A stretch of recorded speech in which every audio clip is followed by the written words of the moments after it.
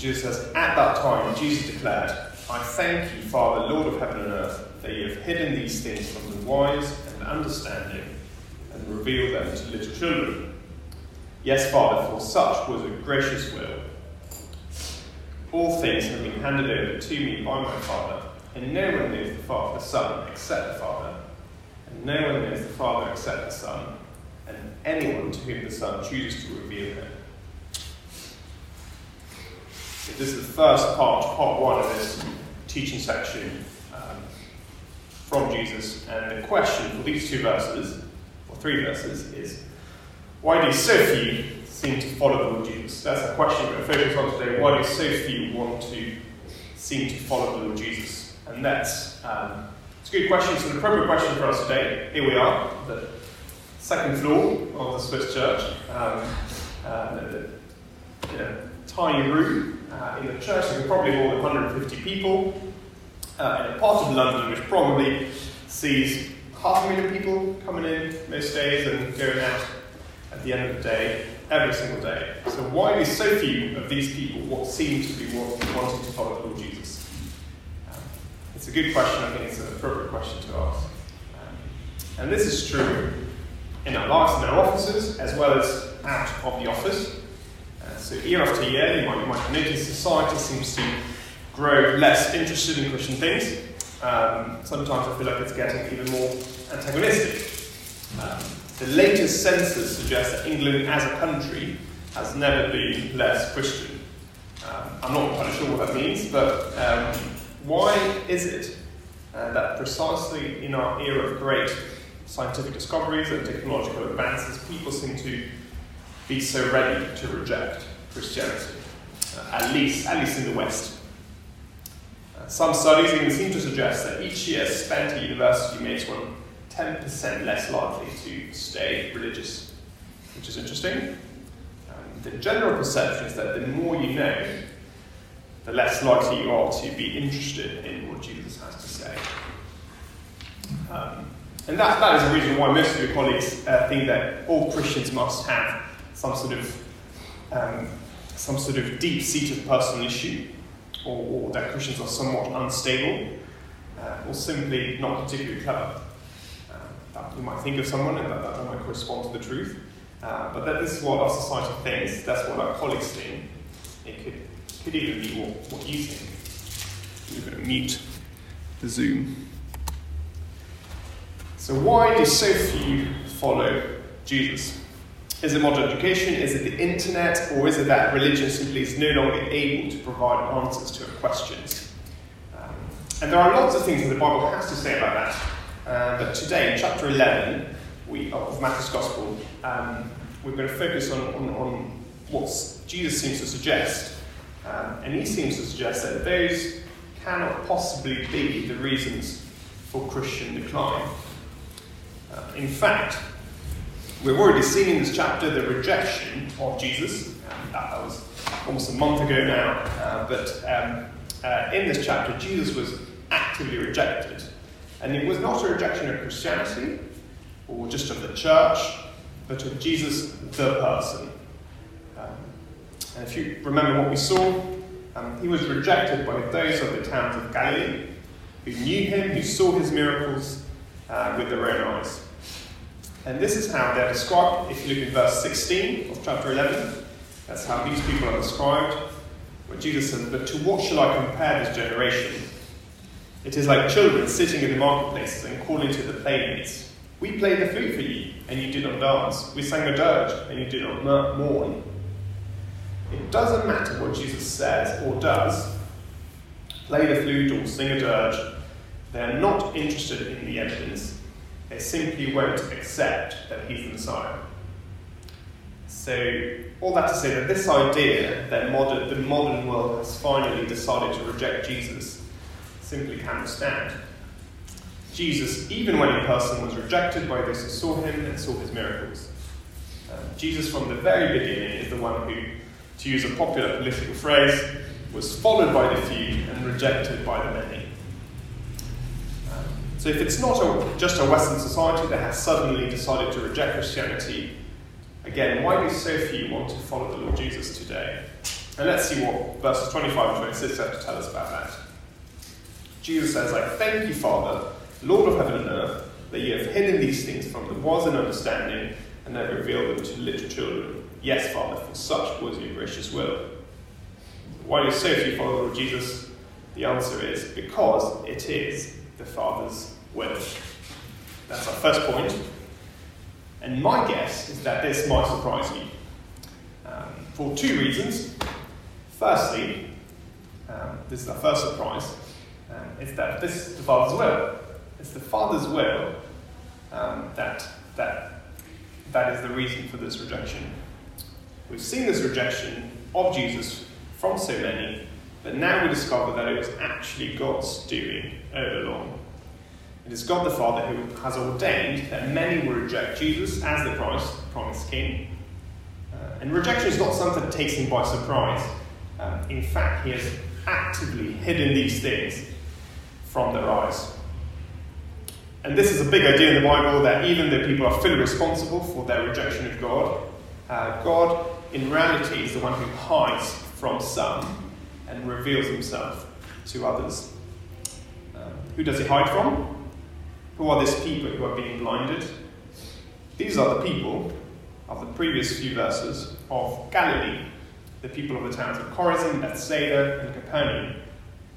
And if you look at the start of verse 25, he said, at that time, Jesus declared. It is as he is denouncing these unrepentant towns that he says these words. These towns of Galilee are described as the wise and understanding. In what sense are they wise? Well, it must be that they're wise in their own eyes, right? They clearly consider themselves learned about the things of God. They've been going to the synagogue since the days of Sunday school, which for them would be Saturday school. They know Jesus, they saw him growing up, they know his family, and they might be saying, he can't possibly be right.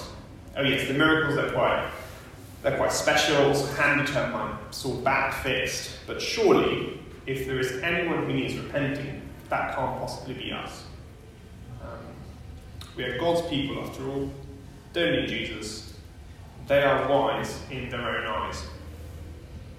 And I wonder if that sounds familiar to us. You might have heard of something like, yeah, he might have been a great teacher, this Jesus, but I don't think of him as God. And if there is a God, why would he want to judge me? I haven't killed anyone. I went to good school, I was baptised as a baby. I even bought an electric car recently. So many that we know are wise in their own eyes. And being wise in our own eyes is a dangerous thing. In 1962, Decca Records auctioned the Beatles. For the first time, you might have heard of the story. And after 2 weeks, they called the Beatles manager, the band's manager, and they said to him, we're really sorry, but we can't sign you. We believe that bands are out, over, especially four-piece groups with guitars particularly, they're over. Now that is wisdom in our own eyes for you. When you think that you know best, when you think that you've seen it all, and when you think, what could Jesus possibly add to my life? And that's our friends and colleagues, I think, isn't it? That's what they think.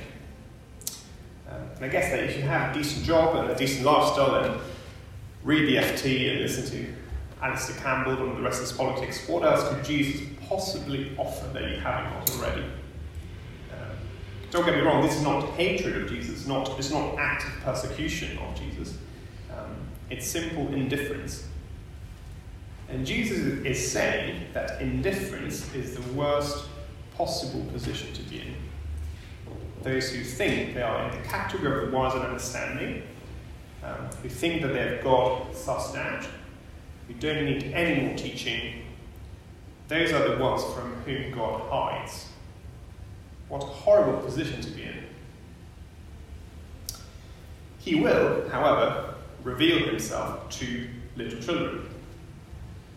This is an expression we've seen already in chapter 10, verse 42, where it says, and whoever gives one of these little ones, literally little children, even a cup of cold water, because he is a disciple, truly I say to you, he will by no means lose his reward. Jesus is talking about his disciples.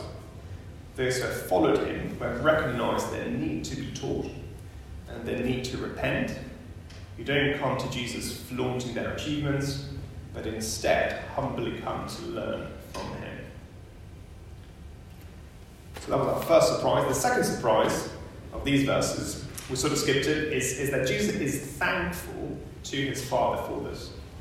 In fact, he calls it his gracious will in verse 26.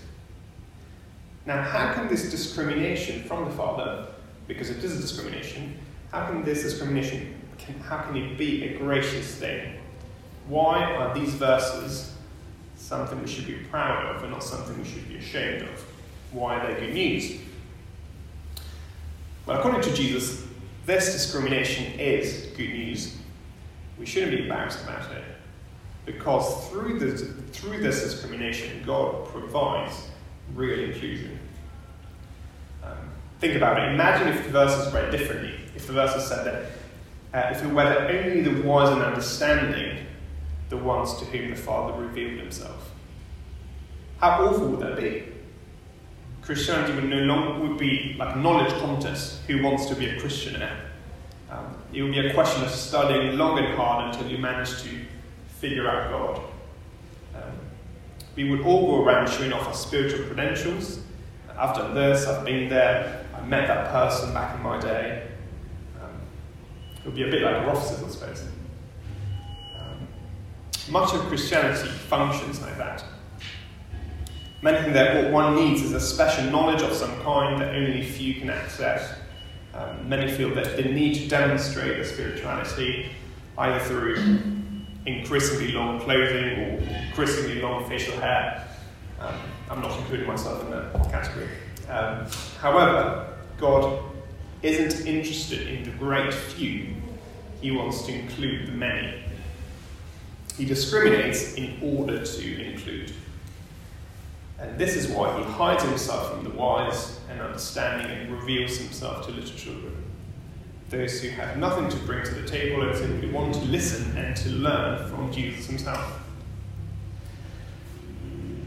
And have you noticed how different this is from our way of thinking? Sometimes as a conversation starter, I like to ask the question, if you could choose, which celebrity would you like to have in the new creation? Think about it. Now, it's a really silly question in so many ways, right? But it does reveal what we value in people. Who would you want to spend eternity with? I normally say Lionel Messi, the football player, and Stephen Fry, the comedian. The first one is you might think this is a bit ridiculous, and you're probably right, but it does say something about what I value. So the first one is a great footballer and a great guy. The second one is very witty, really clever, I quite like him. And that is the kind of stuff we value, isn't it?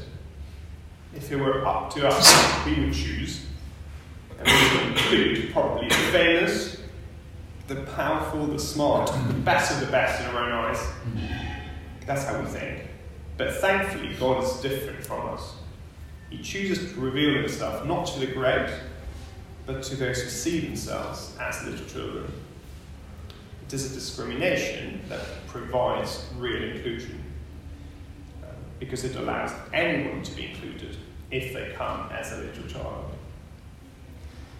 So why do so few follow the Lord Jesus? Because it is the Father's gracious will, and that's something to be thankful for, I think. So when very few in our office are interested in things to do with Jesus, that's okay. It shouldn't surprise us. It's not a defeat in any way. God is not failing if he can't fill this building every single week. This is his gracious will. We simply need to continue inviting people to be like little children. So we now move more briefly to our second point in verse 27. And here we see that this work of hiding and revealing from the Father is actually done by the Son. So revealed by the Son. Jesus says in 27, all things have been handed over to me by my Father. And no one is the Father, and the Son except the Father, no one is the Father except the Son, and anyone to whom the Son chooses to reveal him. Jesus explained, if you will, the policy of God's revelation, and now he explains that he himself is the one who executes this policy. he has been handed over all authority by the Father. 1997 was the year of the handover of the city-state Hong Kong by the UK to the Republic of China. Some of you, not me, might remember it. You might remember the ceremony on television when the Union Jack was lowered from its mast and then handed over to the last British governor in the city. At that moment, all power was handed over to the local government under Chinese formal rule. And now here we see all things, all the power of God handed over by the Father to the Son. So that's quite a claim from Jesus. And what does he do with his power? With his power, he carries out God's gracious will by choosing to reveal the Father to some and to hide it from others. And we see that at the end of verse 27. And we see that this choosing that the Son does, it's not like some sort of VIP pass into some exclusive club. Jesus is not offering tickets to Taylor Swift concerts or to the Champions League final. It is something unthinkably more exclusive. Jesus, the Son, offers a personal relationship with the Creator of the universe. What is revealed is not something about God, it's not a spiritual insight of some sort. The language here is that of knowing. As the Father knows the Son, and as the Son knows the Father, we can also know the Father through the Son. It is a family relationship. Father and Son, and the Father has given authority to the Son to include into this family those he chooses. Just think about it for a moment. Have you ever received this kind of family invitation by anyone? I haven't. I can't just, on Christmas Day, show up at someone's home and expect to be served at a family table. Well, here Jesus chooses to offer access to the family table of God. Pretty special. And finally, we see that this personal relationship with the Father has only one possible entry route. Jesus says that no one knows the Father except the Son. Only the Son can reveal him. There isn't one bit of information about God that you and I can access which does not come from the mouth of Jesus. Isn't that striking? If you think about all the ideas about God and about the afterlife and spirituality that are out there, Jesus wants us to know that not a single one of them is based on any kind of first-hand knowledge whatsoever. So next time someone in the office tells you, I think God is a bit like this, or I like to think of God a bit like that, maybe you could simply ask them, how do you know? Did you see him? Did you speak to him?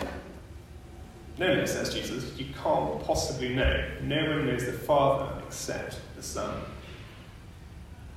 So if that is the case, if only the Son knows the Father, it follows that the logical conclusion, the logical thing to do, is to go to the Son. And we'll talk about it next week in detail when we look at the next few verses, but I'll let you peek into the following verse 30, that starts with, come to me. Obviously, you will want to come to Jesus, the Son. If he's the only one able to reveal the Father, where else would you go? Other forms of spirituality, scholars, modern gurus. And maybe that could be a great way for us to start talking about Christmas with our colleagues and friends in the next few weeks. If you want to see God, if you want to know anything about God, well, you should come to Jesus, the Son, because what he offers is a personal relationship with the Father. That's his gracious will for the Son to reveal him to little children. Why don't I pray?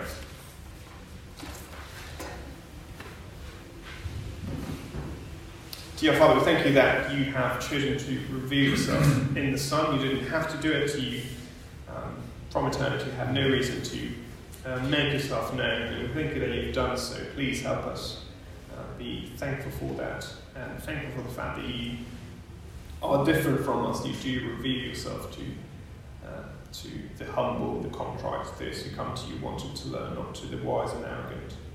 And we thank you that you act in such manner.